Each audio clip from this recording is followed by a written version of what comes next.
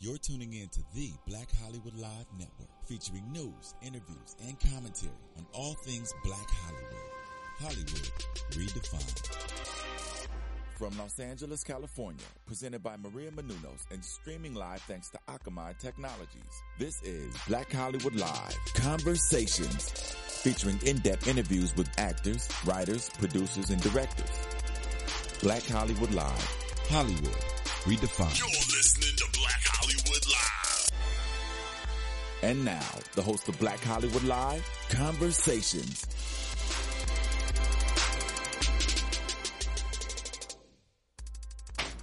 Hey guys, welcome to Black Hollywood Live's Conversations. I am joined with Grammy Award-winning music legend Kirk Whalum.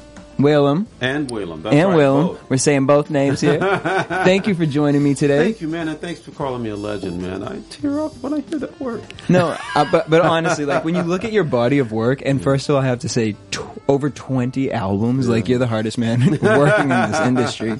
But no, as I was kind of telling you before, when you know I was told that you were coming in, I had done some research on you. I was like, me and my dad used to have choreography to the Whitney Houston saxophone breakdown. Like we would be in the car with each other, and this is really dangerous actually, but we'd have our little car choreography. Yeah, who's driving, you know? Well, yeah, we won't talk about that. Well, the gospel according to jazz, I'm sorry. So Whitney Houston, 7 years working, traveling, and one little stop on the road was to do this this film soundtrack, a song, where she basically decided, she insisted that she had to sing this song live to the film. And, the directors were like, man, we're not going to do that. But, oh, that's a great idea, Whitney. Yeah, that's an excellent idea. And so they sort of then finally said, you know what, I don't think we can do that. And she said, well, I don't think I can sing it. And so finally she says, I tell you what, go ahead and do it like you want to do it, with the lip syncing and all that. She said, problem is you got to have somebody to sing it because I'm not going. If I sing it, I'm going to sing it live. Number one, to the film, and number two, my band is going to be playing as I sing. So imagine here, logistics in movie land don't work like that, right? And so, but by the way, now they do a lot of that. But she was one of the first, and the fact that I can say that the saxophone solo I played on that record, which, by the way, I'm a jazz musician. I'm over here doing my thing, making Kirk Whalum records, and I get this call to tour with her, and didn't know it was going to be 7 years. To do that song, now the saxophone solo I played off the cuff has been heard by more people than any other recorded saxophone solo to this date. Wow! So that's a pretty incredible, legendary. I guess legendary. I don't know about that, but it was absolutely not. It was serendipitous, but not sort of random. It was her saying, "I want my band." And by the way, again, with the project called The Gospel According to Jazz, obviously I'm serious about my vertical connection with the Creator, and I believe that really her intentionality of doing that was not just because we play with her, but because we pray with her, we pray for her. That was our whole thing, is that we were sort of her support system, her extended family.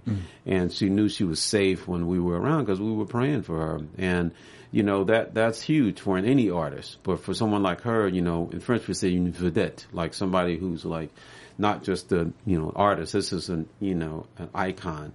That it puts you in a category that is extremely difficult to sort of be a real person and have a real life. And so with that being the case, you need prayer. You need somebody undergirding your every move. And that's what we were for her. And, kind of to piggyback off that, you just released this new DVD, The Gospel According to Jazz, Chapter 4. Yes. And, as we get into that, I want to rewind a little bit to just kind of get into your head. You're from Memphis, Tennessee. Yes. You grew up, your family was very much into jazz. One thing that I had read is that you said music is the highest form of communication. Yeah. Tell me about what it was like for you growing up with the jazz family. Obviously, it was in your blood. Did you always know this is what you were going to do? This was going to be you're the life prodigy? Sure. Well, I'll say that, when you play, as an artist, when you do art on this level in terms of, like international travel and that kind of thing, it's a calling, really. You know, sometimes it takes you a while to get to it, but when you do, you know that's what you were called to do. And so if you're smart, you'll get about the business of preparing for that. So you go to school, you study, and all of that. For me, it was definitely that I knew right away as a kid that I wanted to play music, and there was no question, oh, maybe I should do this or I could do that. It was already sealed. And my family wasn't so much a jazz family as a musical family. Okay. And growing up in Memphis, we call Soulsville, USA, soul music. I mean, the blues and soul music, you know, that was what I cut my teeth on. Talk to me about Memphis R&B. Yeah, so the difference is that, let's say, for instance, we talk about soul music, people think immediately Motown. Absolutely, you know, R&B, soul music, but you gotta go back a little bit further, you know, in the root system, and you get to a place called Memphis, and that's really kind of ground zero. You go further, you're in Mississippi Delta. You go further, you're in slavery, right? Okay. So Memphis is that place. It was the New York of the South, right. And so that's where all the blues artists were trying to get, and then ultimately it kind of morphed a little bit to rhythm and blues, and then you got this guy who comes along in Memphis, you know, singing this music. You're like, who is this guy? And you're like, really? I mean, the idea that one person could almost change the whole direction of music. Otis Redding. Otis Redding was there to bring somebody else. He was sort of chauffeuring another band to, you know, that they could audition at Stax Records in Memphis, STAX. You can look at the Stax Museum of American Soul Music online and see about this. But Otis Redding changed the whole game. And so now all the European rock bands and everybody is trying to cop what Otis Redding was doing in Memphis. So that's just one vignette about the impact of Stax music in particular and soul music in Memphis in general has had on, you know, world culture, world music. Okay, so I'm going to sound so ignorant right now. I never realized there were so many different types of saxophonists. What do we have? Well, soprano. So it's like a choir. Like if you ever sing in a choir, you know there's sopranos that sing the high notes. My mom's gonna kill me for even, like bringing this up. That's all right. So review is good. Altos sing the not so high notes. Yep. Mostly, you know, ladies are sopranos and altos. Then you got the tenors, mostly men. The tenors, you know, Pavarotti, right? Yep. Then you got the baritones and the basses. Well, soprano, alto, tenor, baritone, bass. Each one of those represents a saxophone, right? The soprano is the one that John Coltrane sort of made popular. Sidney Bechet years ago, almost 100 years ago. And then alto, people like David Sanborn, Hank Crawford, Cannonball Adderley. Tenor, mostly John Coltrane, Michael Brecker. I play tenor primarily and soprano. Baritone is the big guy, you know, and, you know, it's a little inconvenient to carry around. Bass, pretty much you don't see much anymore. A few people still make them, but it's just rudely huge. It's just no way you gotta drag it around. You could ride it to the gig, basically. And also the flute. I play flute as well. And that is more, you know, the fact that the woodwind family, you know, kind of started with the flute, which is now not wood, but it was made out of wood, just like you see a recorder. That was the original flute. And, you know, then eventually the French made what they call the flûte transversaire, which is, you know, sideways, and it's made out of metal. And that's the one I play. But I'll let you know. That's geeky music stuff. I love talking about it. It's interesting to me. Because growing up, I always wondered, why do they make us play the recorder? Why do we have to play the recorder? It's a great entree into the world of, you know, blowing something to make a pretty sound, you know. And the fact that you close one hole, and then you close two, and the sound goes lower, and three, lower. And that's a very good sort of physics exercise for non-musicians. You know? So to move from physics, I want to talk a little bit about spirituality. Yes. So for you, growing up in Memphis, was spirituality something that was heavy in your family? Absolutely. And where did the music... And you could really say that my family was equal parts, you know, music and ministry. Lots of preachers and, you know, gospel singers. Orators. My grandfather was a great orator in the faith, you know. And so I saw, you know, I'm a PK, a preacher's kid, so I'm being raised in a family where I'm listening to my dad preach sermons every Sunday. And so it didn't take long for me to figure I want to do that too. And that's sort of a dynamic, right? Father, son, and sometimes father, daughter, etc. But I have always seen myself doing that. It took me a long time to kind of reckon with that, because it wasn't kind of popular, around your kids. What are you going to do? I'm going to be a fireman. I'm going to preach. It's like, yeah. And also you had a lot of people trying to tell you, hey, I know you're going to be a preacher like your dad. So what you do, you're like, I'm going to do anything but that just because you think that's what I'm going to do. But ultimately, around 1991, I accepted that calling to the ministry. But it's like a ministry that is wrapped in a enigma and wrapped in a saxophone case. For me, my ministry is through my music, and it's about communicating, using music as a language and connecting people, right, horizontally with the vertical. That, here's God, who I believe created all of us, again, ways that we can't really understand. It evolved and it all it did this, scientifically we know that, but I truly believe that there was somebody intelligent and in charge of that. What would Jesus do? And so for me, I share my faith, my belief through my music. And so, it's all, people say, well, do you pastor a church? No. And yes, it's like my church is the world, I go out and the world is my pulpit. The congregation is the world. Exactly. Yeah, and I'm not, hitting anybody over the head. I'm just presenting this, we're sort of visualizing the invisible. Like I play and I'm trusting God to manifest in this sound that will hit a person's heart, and they go, wow, okay, I think I feel that. Yeah, I definitely feel that. Don't know what to do with it.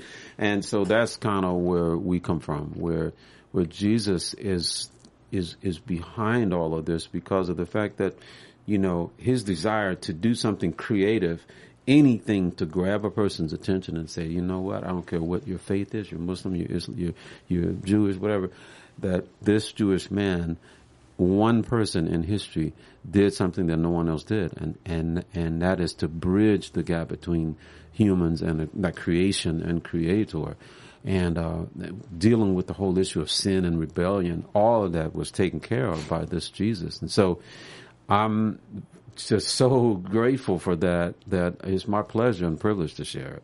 Wow. So the Gospel According to Jazz, Volume 1 is kind of your first.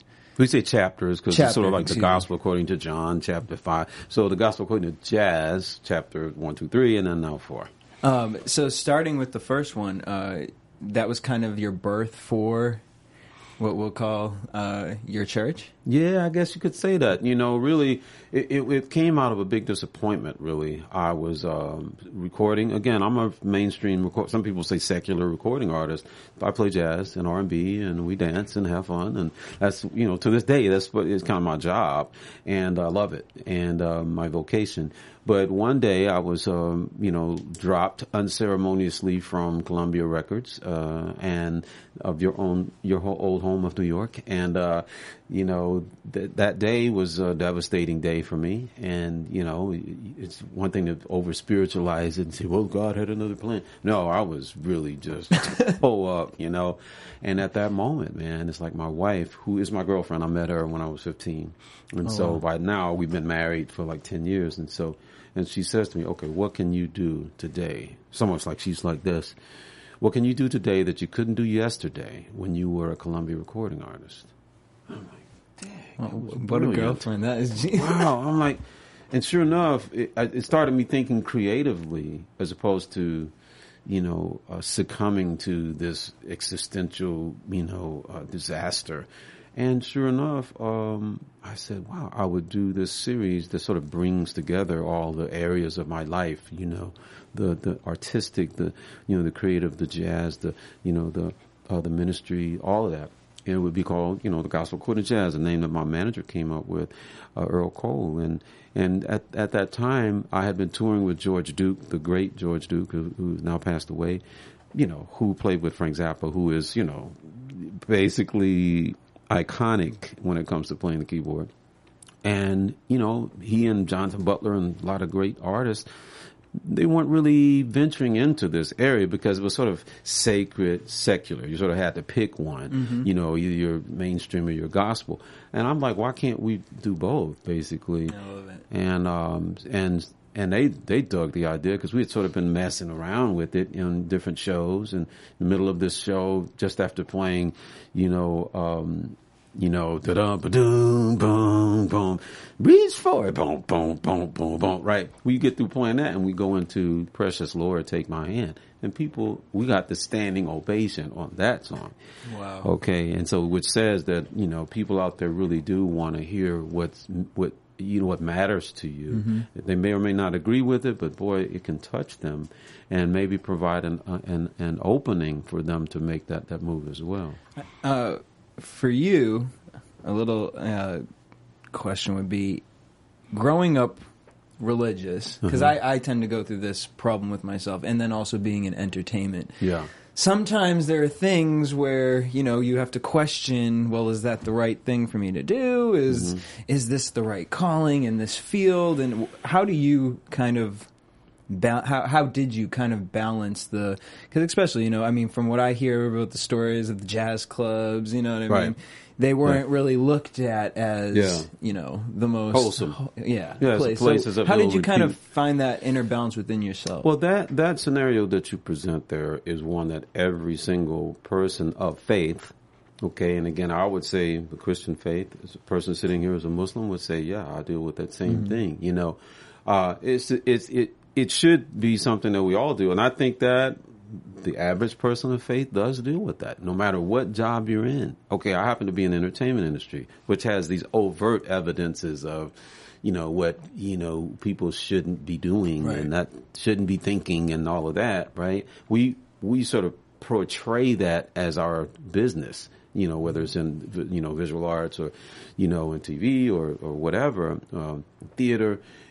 Especially in music, you know, people associate music with particular behavior, you know, like, okay, this music here, I think of this behavior. But some of that is in people's heads. But at the same time, there is a very real kind of soul searching that one has to do to say, hey, what is the possibility of me being who I am and whose I am in a scenario where people are making assumptions about me that may or may not be true, and to represent someone, you know, as a calling in a context of mainstream pop culture, to represent someone who's calling them to live higher, to live a more just life, to live a more peaceful life, to live a more purposeful life. I mean, to me, that is red meat for, you know, sorry if you're a vegetarian, those green vegetables for, you know, for somebody who is out here as we are in mainstream culture. And yet you are a person of faith. Man, I mean, it can be done. People do it every day. I mean, and I'm very much inspired by other people in the entertainment industry who love God and who pursue God. And every day in their daily lives, their daily walks, they wake up saying, okay, let me just first of all get down on my face and set the record straight. And then, you know, let me just sort of fill my head and my heart with something that may draw me closer to God or may lift me up or cause me to think, you know, godly thoughts, or try to position my life in a way that God would be pleased and God could say, okay, now I want you to go here. Because you can't really hear instructions if you're not tuned in. Mm-hmm. It's like, you know, like we got to be tuned in here to hear what it is we're saying. So if you tune in early in the morning, then you have a better chance of hearing maybe some marching orders, or maybe, you know, you should call so-and-so. Or, you know, have you thought about stopping this particular thing? Or have you ever thought about maybe this relationship isn't good? You know, like all those things can come to one. And then you have this whole day to live it out and to be in relationship with other people. It's not about, okay, let me get this book open and who can I judge today for doing this or doing that. It's like that's completely antithetical to what Jesus, like what would Jesus do? Not that, right? What Jesus was about, how can I form a bond with you? Let me tell you this story, this parable. oh wow, man, this is a cool dude. And then you go, wait a minute, you are the Son of God, and you're sitting here just hanging out with me. That's what the prostitute said. She said, really? She couldn't believe he was talking to her. You know, like a man talking to a woman, even at just that, let alone, you know, I make my living, you know, in sex, you know. And Jesus is like, I love you, so sue me, right? So it's pretty heavy stuff, but I think that's the door that is open for us when we're willing to think creatively and non-linear. You know, the sort of linear thinking of sort of fundamentalists, and you know, that can get us just all tied up in knots, man. And I feel like in the 90s there was kind of a rise of mixing pop music with gospel music, and it kind of becoming more mainstream. Feel like the early 2000s it started to sizzle out as to where hip hop started kind of making a bigger sound. And then I feel like now we're starting to get a second kind of wave of it. As far as your view of music today, do you see it kind of moving back in this direction and coming back to the sound of instruments? Because I feel like we've gotten so far away from anyone actually having live bands anymore. Well, I'll say, you know, maybe you hit on two things. One is sort of, you know, spiritually significant content, right?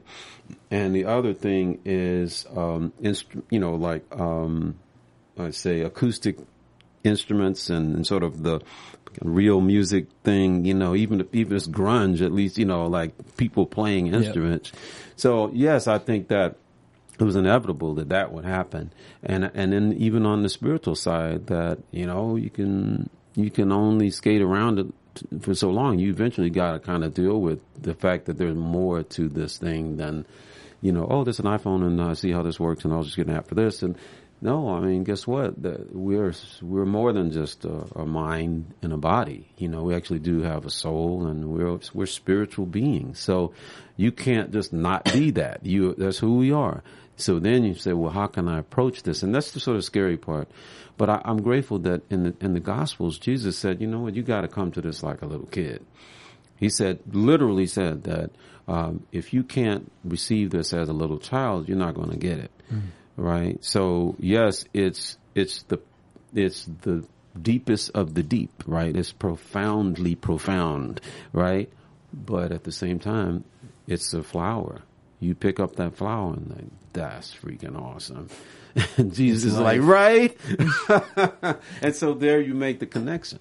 The side note, I was at a club 2 months ago, and Michelle... You're a sinner, man! I know. But they played Michelle Williams of Destiny's Child when Jesus said... And I was like, are they really playing this right now? Yeah. And everyone was so into it. Man. And I always had to imagine, because when you play stuff like that, or I download it, and, you know, I like to listen to it, and my friends will be like, what are you listening to? I'm like, this goes. This song is everything. Well, yeah. Or Erica Campbell's new, she put it to trap hip-hop. Nice. So I love that we're starting to seeing, okay, this is what they're listening to.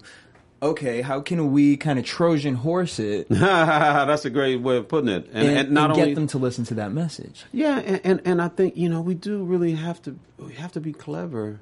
Just like in Madison Avenue, they're clever, and just like in Hollywood, clever about, okay, my agenda is this. Now you say, is the agenda a just agenda? Right? Sometimes yes, sometimes no. But either way, you're going to figure a clever way to get it out there, right? Oh, just buy this, just get this free app. But really what we're going to do. So, I mean, yeah, if at the end of the day, you got something that you know is wonderful, someone who's wonderful, that you don't feel bad about, like, well, let's see how we can kind of get this out. And that's why instrumental music, jazz in particular, is so cool, because I can play something. I wish I had my horn here. I can play something and there would be an immediate connection with whoever is out there, because they're not fighting me off because of this label or this other thing. No, all of a sudden now we have a connection, and that connection is altruistic, and it absolutely came from the creator. Creator. And man, from there, God is able to say, okay, check this out if you think that's cool, you know. The passion that you have behind, I don't even know how to describe this, the passion that you have behind your sound, I guess we'll say it like that, and the innovation, because here you are, an instrumentalist, and you created a DVD and a CD. I love it because there's two different types of mindsets in today's generation, visuals and audios. I'm an audio person. You know, this is like wake up in the morning, go for my jog, listen, sit in my car, listen. Why was it important for you to kind of make sure that we have these two types of platforms to get them out to people? Sure. Oh, so the Gospel According to Jazz series is about this snapshot, you know, this one 2-hour concert, and now we've done 4 of them. First one we couldn't afford the videotape, and so they're all, except for that one, available on video. And because there is something unique about hearing it and sort of closing your eyes and kind of allowing that dialogue to take place, that exchange, that divine encounter. The sound to paint the picture. Absolutely. You know, and God loves that, you know. I mean, God is the ultimate artist, right? And then for those people who are visual and who want to kind of, it is an interesting, captivating thing to see this music being made, especially knowing that improvisation is about spontaneous composition. Okay, this is, we practice the songs and we got the scaffolding, the framework. Now, the Spirit of God comes in and creates these notes and this thing, and it builds, and it's like, or drum solo, and it's like, wow, you know, when you see it, you're like, wow, that dude didn't even know what he was going to play until he played it. And see, to me, that's the miracle that is captured in the Gospel According to Jazz and in this type of thing where it's a snapshot. And of course, being artists, you know, we want to go back and say, I wish I could fix this and change that. No, you can't do it. It's like, this is what God meant. Like, whatever that blemish or that, you know, mistake, quote unquote, was, it was meant to be there. And then eventually, like, I kind of like that mistake. It's a sort of funny thing that keeps things moving forward, you know. I love that, you know, you said 1991 was when you had that kind of revelation. Yes. I was reading something when Jay-Z and Kanye West had came out with their double album. Kanye said, we're going to go on tour, he said, because the church is dead. Concerts are the new church. Okay. And I sat with that for a little bit, and I was like,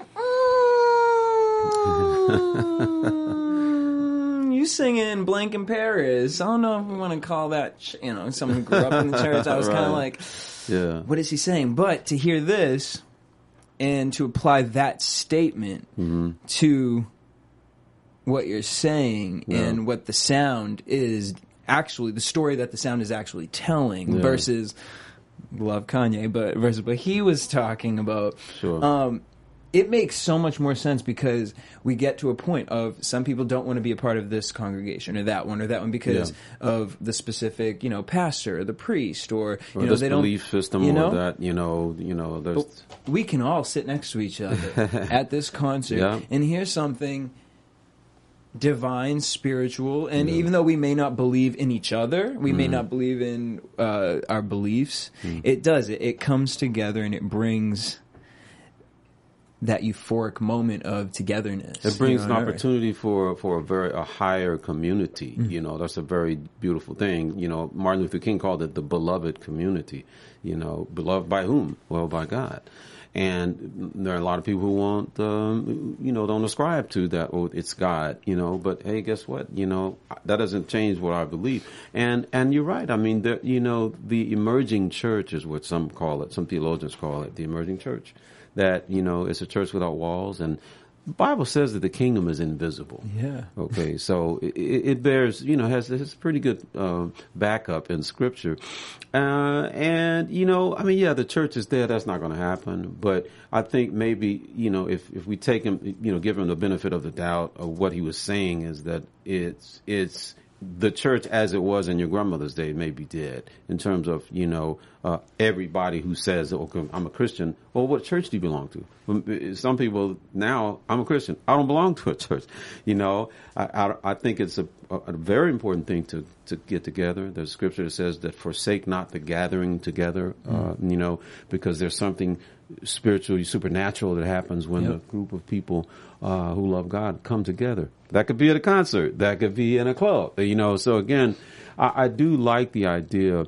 I mean, the gospel according to Jazz is about reaching beyond the walls of the church. So chapter 4, we get a chance to do that. But I do know that, people will have, pronouncements that God is dead and the church is dead. And, you know what, man, that's the the grain of sand is saying to, the creator, you're dead. You're funny. Okay. You are really funny. So to kind of go on to what the Gospel of Jazz chapter 4 goes beyond just the spiritualness of it. I know that you said Curtis Mayfield, President Obama were kind of some of the influences for this. Paul McCartney. Kind of tell me about where, like President Obama. So that's obviously a political sense. And today, everything that's going on, what exactly did you want to tie the spirituality with politics? All right, so I would say that the gospel is political. Very true. Okay, the gospel is subversive in many, many ways. And that Jesus was a subversive. That he was killed not because, I can't think of a nuttier reason, but the fact is that he was tortured and killed because he came against the religious system of that day. And he's out here talking to prostitutes, and he basically told them that, what you're doing is diametrically opposed to what my father intended to be done. Right. So he was subversive. And so it was political in the sense that he was always for the marginalized. Right. Oh, my God, Jesus was a socialist. Well, call it what you want. But, common good. Yeah, he was all about that. He was about the person who was being outcast. He was trying to reach that person. That's why he went straight for the poor. He went straight for the prostitute, the one who was cheating people out of their money, called a publican. He went straight for those people. And so, it's fascinating when you look at it from that standpoint. It is political. And people say, well, you can't mix, religion and politics. I'm like, politics is about ethics. Okay? Ethics is about religion. It's about what's right. Yeah, morals. What's the right thing to do? That's what they spend their time on the Hill in Washington, D.C. talking about every single day. That's what politics is about. And so, people say, I'm not into politics. Well, you know what? Yeah, you are, because you do have some rights and wrongs in your head and some things that you are frustrated because you see this happening or that happening. That's politics. So, to say, yes, maybe the way it is with our electoral system, that's a valid argument that is sometimes ridiculous and irrelevant, but it is indeed about it. It's about what would Jesus do?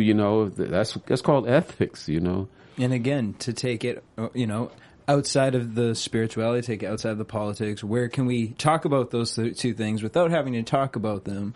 Yeah, that everyone gets along is with music, and so it ties it together. So now you also have this. You're going to be hosting a gospel cruise. Yes, indeed. Okay, that sounds interesting. Yeah, and it is something that was sort of outside of my wheelhouse because I'm a jazz musician. I play R&B music, and I love Jesus. So, but it just so happens that I grew up listening to gospel, and my dad was a pastor, and I was in the choir, and some of my best friends are gospel musicians. Like Kirk Franklin, like Yolanda Adams, like Fred Hammond. These are all people. Yes, sir. They're going to be on this cruise. It's called thegospelmusiccruise.com. If you want to find out more information, thegospelmusiccruise.com. It's in March of 2016, a whole week in the Caribbean.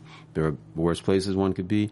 And it's going to be a lot of fun. We're going to party. There's going to be a dance band. It's going to be a gas. All right. And what was the website again? Thegospelmusiccruise.com. The Gospel Music Cruise. Okay. And then as far as now, so the DVD just came out. Yes. Where can everybody check the DVD So out? go to the easiest thing is to look for Kirk Whalum. Okay. Facebook, Twitter, Instagram. KirkWhalum.com. Just look up my name, KirkWhalum, and you can find out all about the new CD and DVD. It's a double CD, DVD, Blu-ray, all of that. Yeah. And then before we go, if you could use one word to define your career, what would that word be? I need about an hour to think that one through, but communication, because really music is the ultimate language. I believe music is the language God speaks. That it's all about communication. It's all about sound. Like even like we didn't even realize it until a few years ago when all of a sudden our iPhones and our whatever, it's all about music, right? And so why wouldn't it make sense? That's like, actually really interesting. Well, you think about it like sound waves, right? I mean, we wouldn't be broadcasting if it weren't for sound waves. So it is absolutely about sound, and it's about music.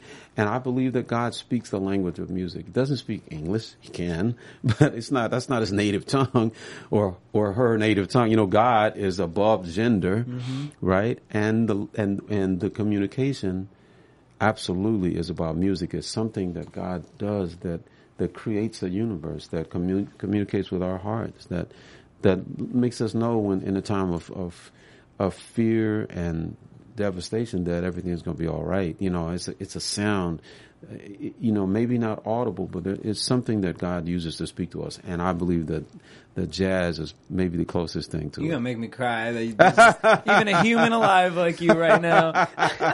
But thank you for stopping by. One last time, what's the website? Yeah, KirkWhalum.com, or just go to Facebook and type my name, Twitter, any of that. There you go. And make sure you guys hit us up at BHL Online on Twitter, Instagram, and Facebook. You guys can tweet me at DJ Jesse J. Until next week, same time, same place. Peace. From producers Maria Menounos, Dario Kristen, Tiana Hobson, Kevin Undergaro, and the entire BHL crew, we would like to thank you for supporting Black Hollywood Live, the first online broadcast network dedicated to African American entertainment. For questions and comments, contact us at info@blackhollywoodlive.com. Like us on Facebook, tweet us, or Instagram us at BHL Online. And I'm your BHL announcer, Scipio. Instagram me at Planet Scipio. Thank you for tuning in. Hollywood Redefined. The views expressed here are those of the host only and do not necessarily reflect the views of BHL or its owners or principals.